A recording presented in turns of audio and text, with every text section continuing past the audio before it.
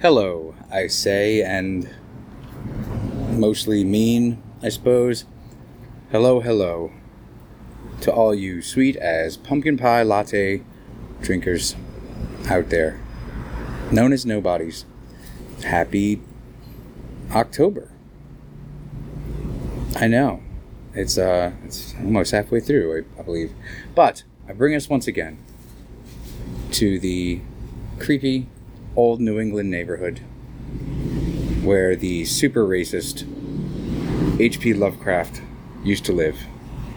I've found, while reading through his unabridged library of writing, that as long as he doesn't talk about any kind of minority, amazing writer. So let's throw eggs at his house while we listen to this amazing story of Dreamscape and of the wonderment and the wonder of, again, the unknown. In a little rowboat to find you. You said you had to get your laundry clean. Didn't want no one to hold you. What does that mean? She said, ain't nothing gonna break my stride. Nobody gonna slow me down. Oh no, I got to keep on moving. Ain't nothing gonna break my stride. I'm running and I won't touch ground. Oh no, I got to. I've often wondered if the majority of mankind ever paused to reflect upon the occasionally titanic significance of dreams and of the obscure world which they belong. Whilst the greater number of our nocturnal visions are perhaps no more than faint and fantastic reflections of our waking experiences, Freud to the contrary with his puerile symbolism, there are still a certain remainder whose immundane and ethereal character permit of no ordinary interpretation, and whose vaguely exciting and disquieting effects suggests a possible minute glimpse into a sphere of mental existence no less important than physical life, yet separated from that life by an all but impassable barrier. From my experience, I cannot doubt but that man, when lost to terrestrial consciousness, is indeed soldiering in another and uncorporeal life of far different nature from the life that we know, and of which only the slightest and most indistinct memories linger after waking.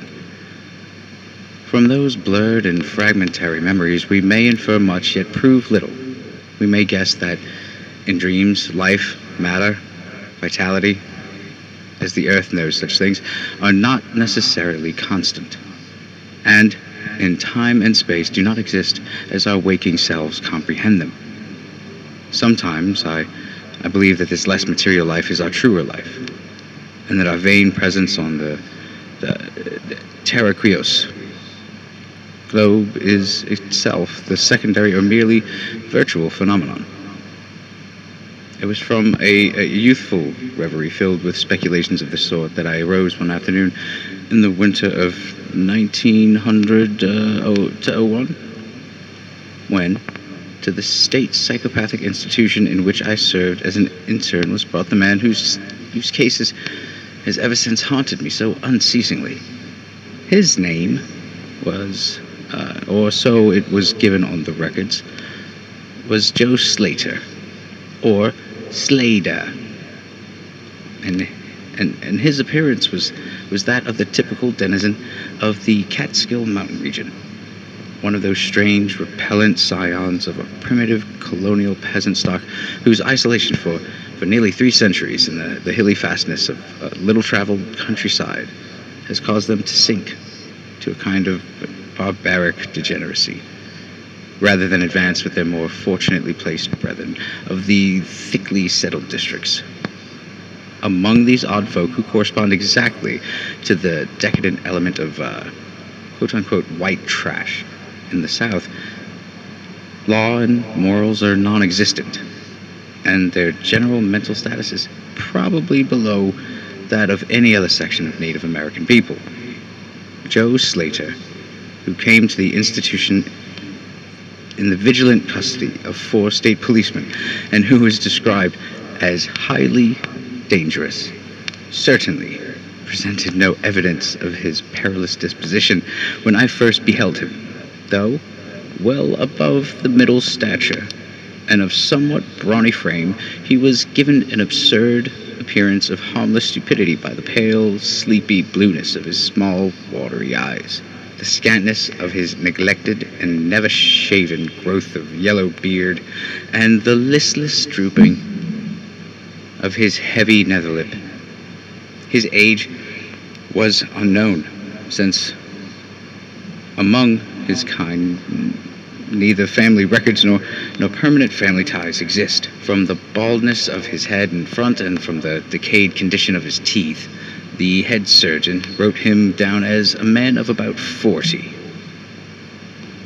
From the medical and court documents, we learned all that could be gathered of his case. This man, a vagabond, hunter, and trapper, had always been strange in the eyes of his primitive associates.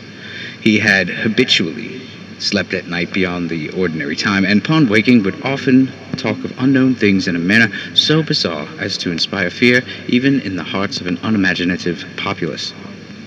Not that his form of language was at all unusual, for he never spoke save in debased patios of his own environment. But the tone and tenor of his utterances were of such mysterious wildness that none might listen without apprehension. He himself was generally as terrified and baffled as his auditors, and within an hour after awaking would forget all that he had said, or at least all that had caused him to say what he did, relapsing into a bovine, half-amiable normality like that of other hill dwellers.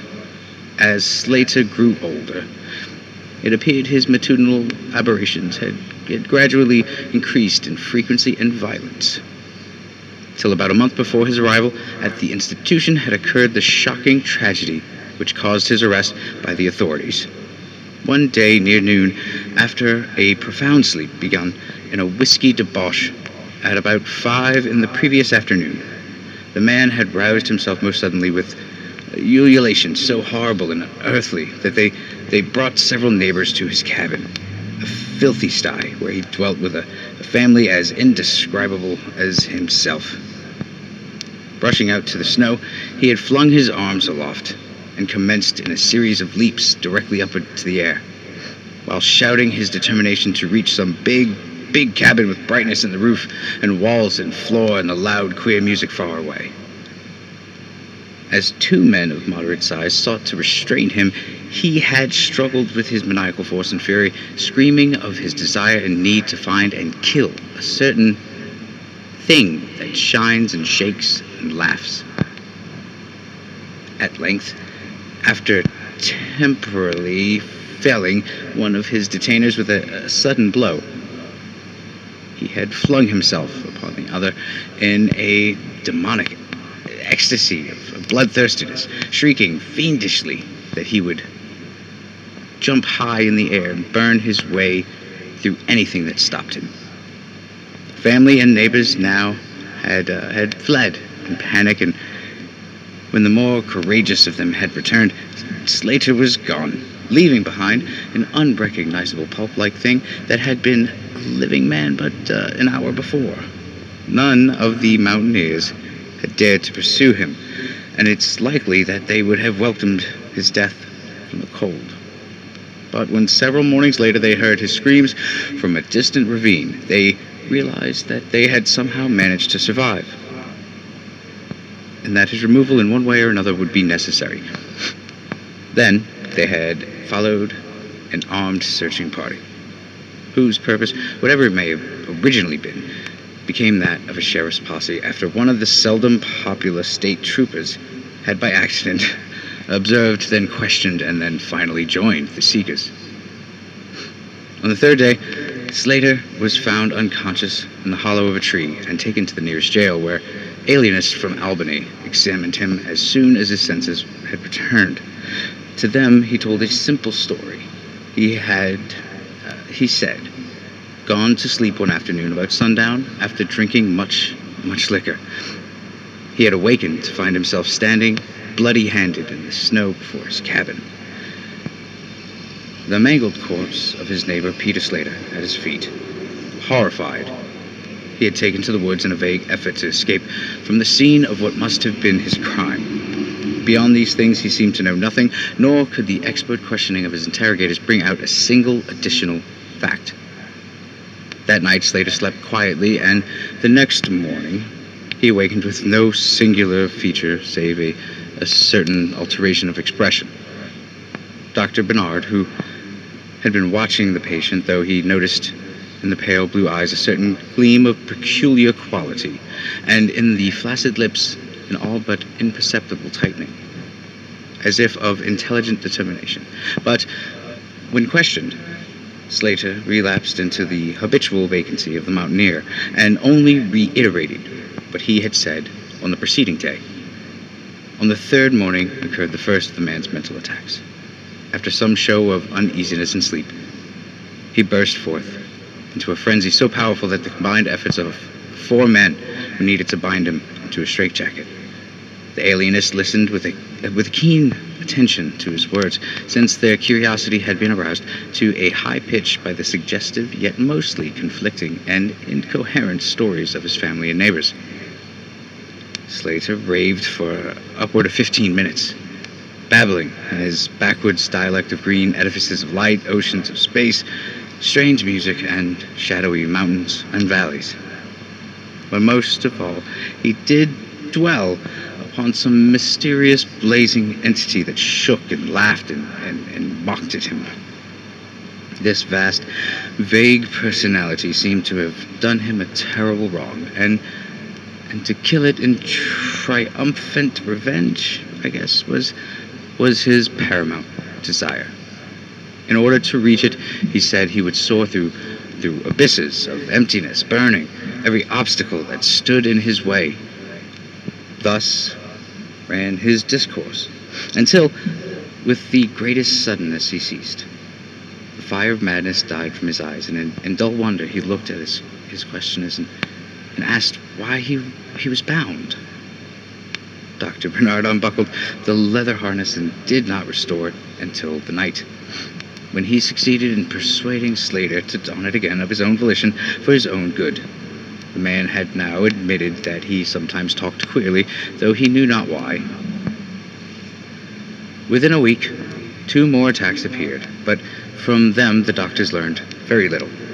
On the source of Slater's visions, they speculated at length, for since he could neither read nor write and had apparently never heard a legend or even a fairy tale, his gorgeous imagery was quite inexplicable. That it could not come from any known myth or romance was made especially clear by the fact that the unfortunate lunatic expressed himself only in his own simple manner. He raved of things he did not understand and could not interpret, things which he claimed to have experienced, but which he could not have learned through any normal or connected narration. The alienists soon agreed that abnormal dreams were the foundation of the trouble.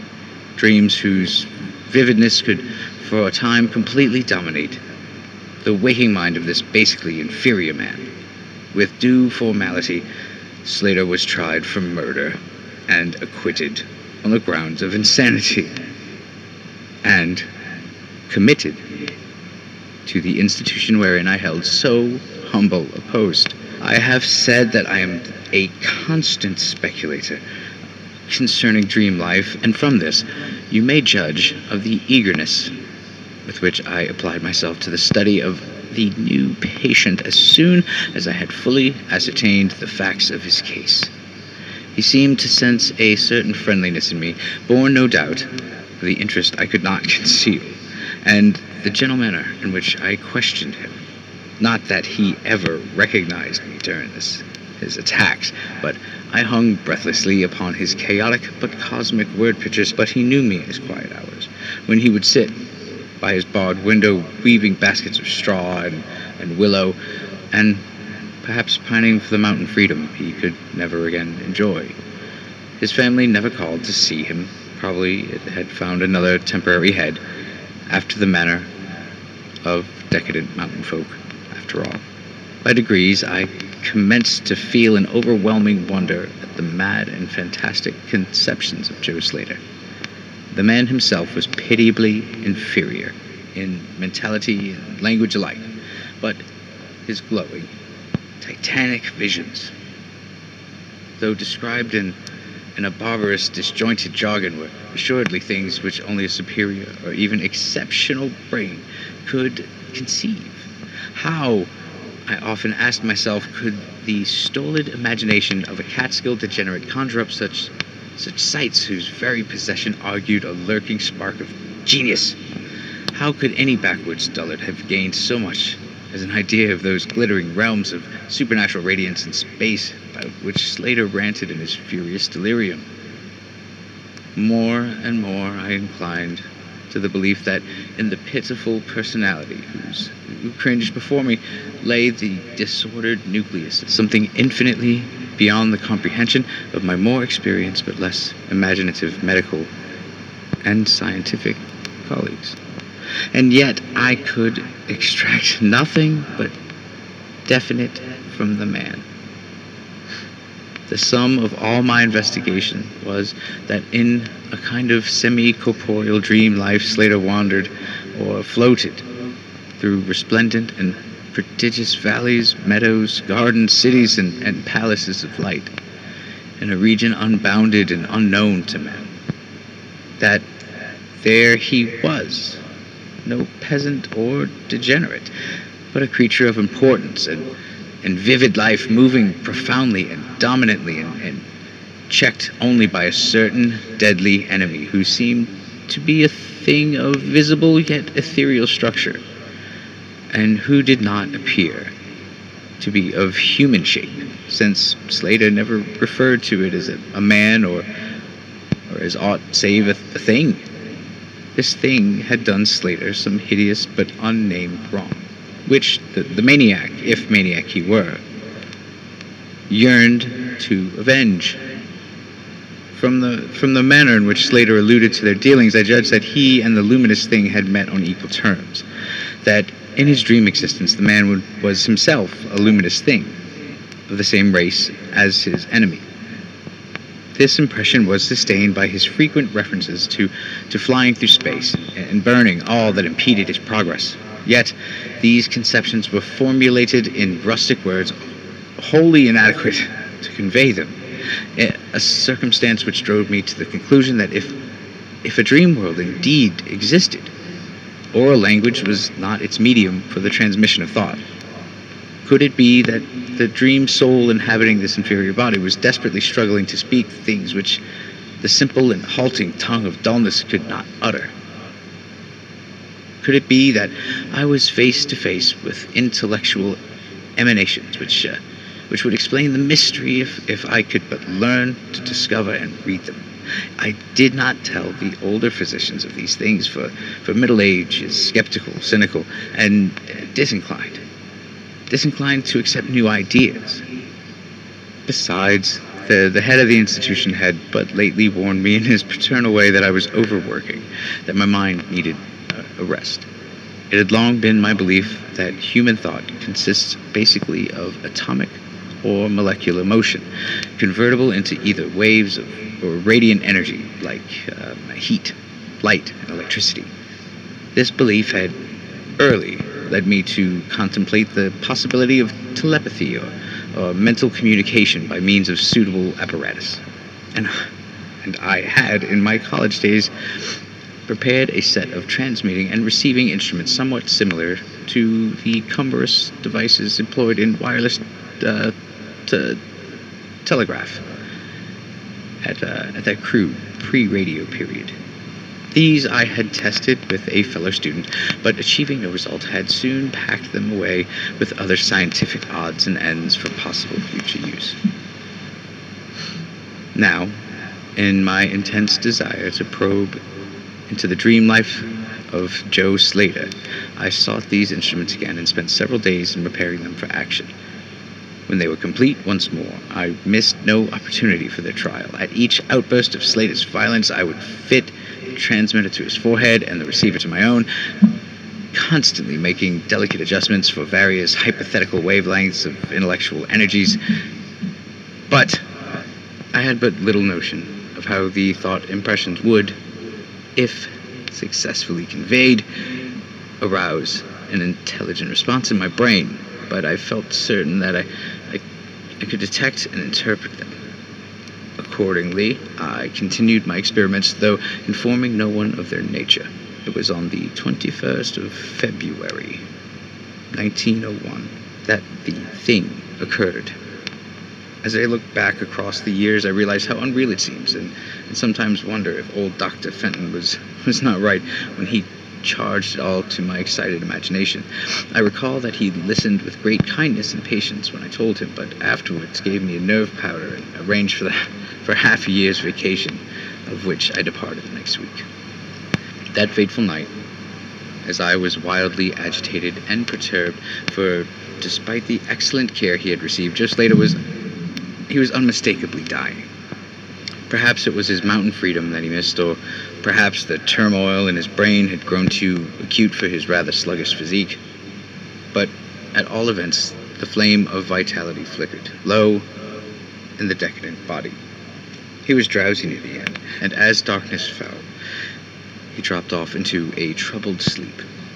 I did not strap on the straitjacket as was customary when he slept, since I saw that he was too feeble to be dangerous, even if he woke in mental disorder once more before passing away. But I did place upon his head and mine the two ends of my cosmic radio, hoping against hope for the first and last message from the dream world in the brief time remaining. In this cell with us was one nurse, a mediocre fellow who did not understand the purpose of the apparatus, or think to inquire into my course. As the hours wore on, I saw his head droop awkwardly in sleep, but I did not disturb him. I myself, lulled by the rhythmical breathing of the healthy and the dying man, must have nodded a little later. The sound of weird lyric melody was what aroused me. Chords, vibrations, and harmonic ecstasies echoed passionately on every hand, while on my ravished sight burst the stupendous spectacle of ultimate beauty. Walls, columns, and architraves of living fire blazed effusively around the spot where I seemed to float in air, extending upward to an infinitely high-vaulted dome of indescribable splendor, blending with this display of palatial magnificence, or rather supplanting it at times in kaleidoscope rotation, were glimpses of wide plains and graceful valleys, high mountains and inviting grottos, covered with every lovely attribute of scenery which my delighted eyes could conceive of, yet formerly wholly of some glowing, ethereal plastic entity, which in consistency partook as much of spirit as of matter. As I gazed, I perceived that my own brain held the key to these enchanting metamorphoses.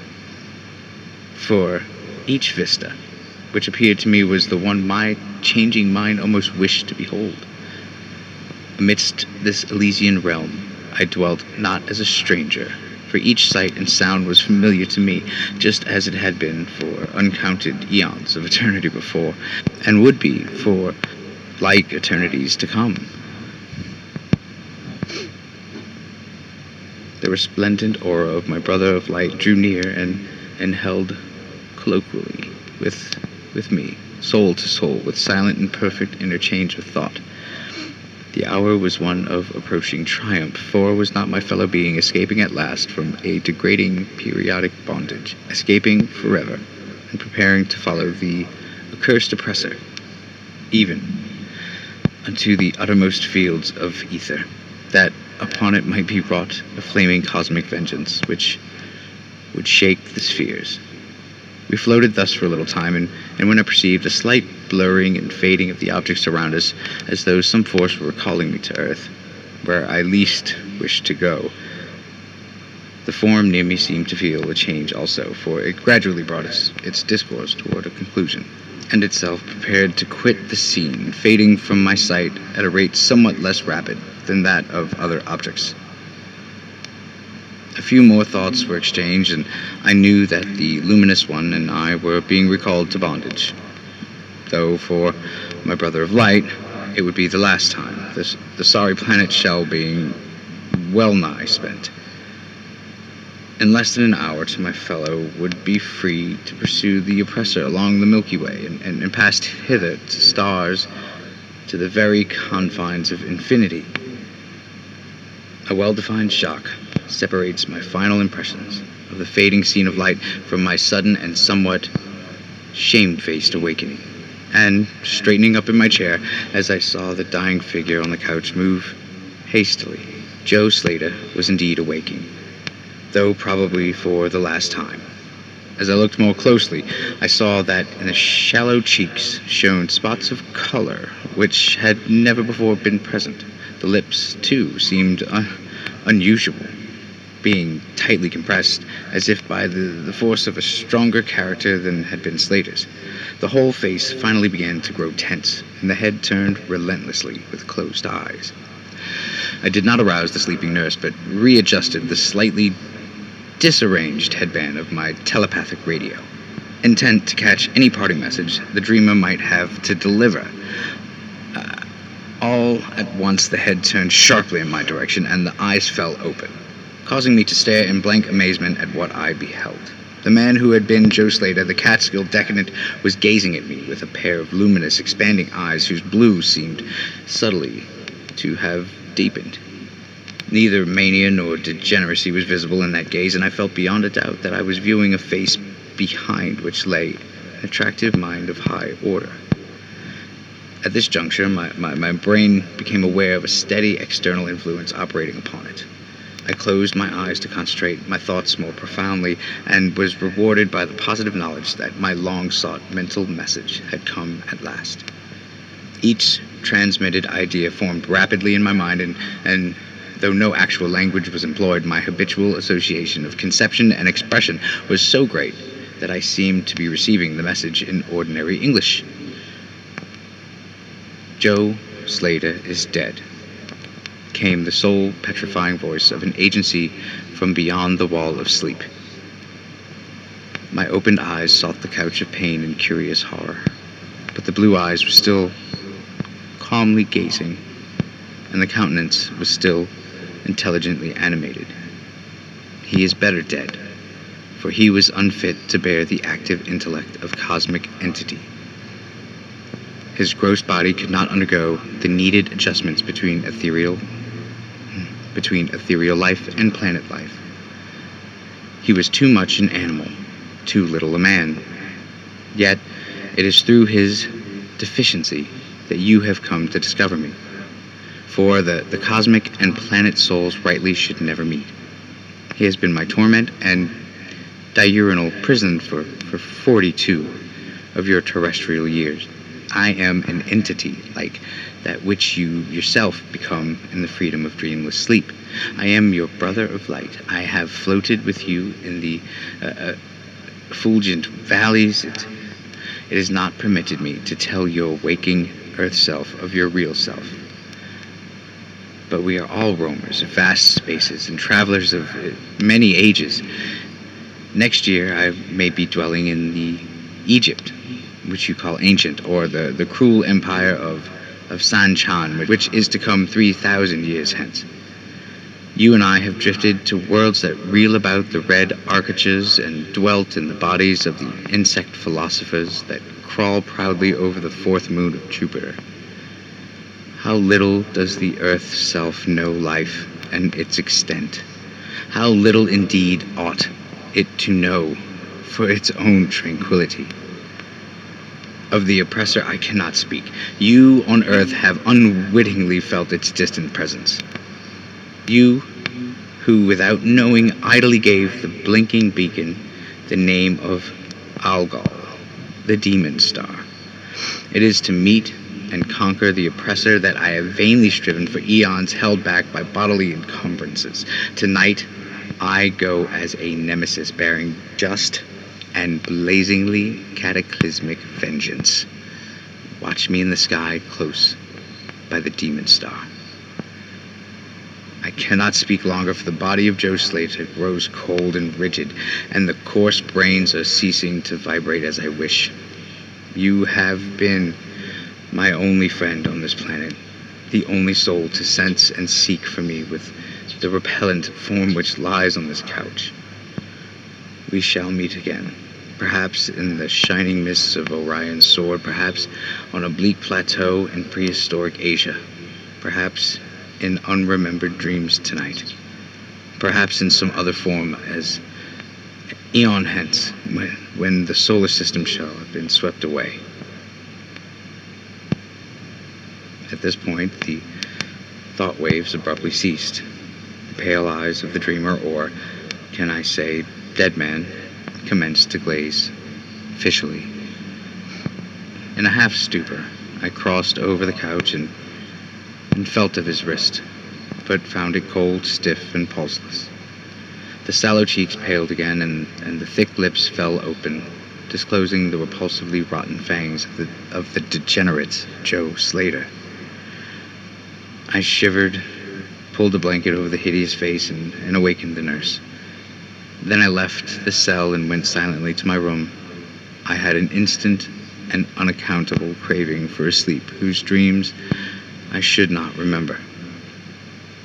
The climax. What plain tale of science can boast of such rhetorical effect? I have merely set down certain things appealing to me as facts, allowing you to construe them as you will. As I have already admitted, my superior, old Dr. Fenton, denies the reality of everything I have related.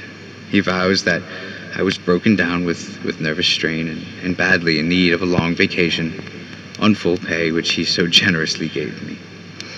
He assures me on his professional honor that Joe Slater was but a low-grade paranoiac, whose fantastic notions must have come from the crude heredity folk tales which circulated in even the most decadent of communities.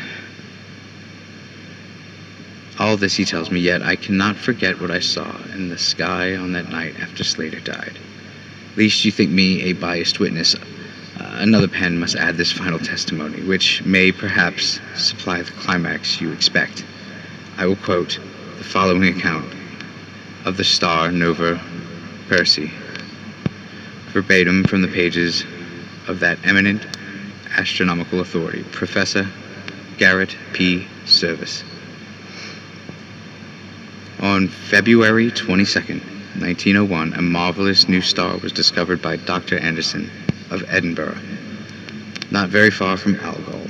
No star had been visible at that point before. Within 24 hours of the stranger had become so bright it outshone Capella. In a week or two, it had visibly faded, and in the course of a few months, it was hardly discernible with the naked eye. Nobody gonna slow me down. Oh no, you know I got to keep moving.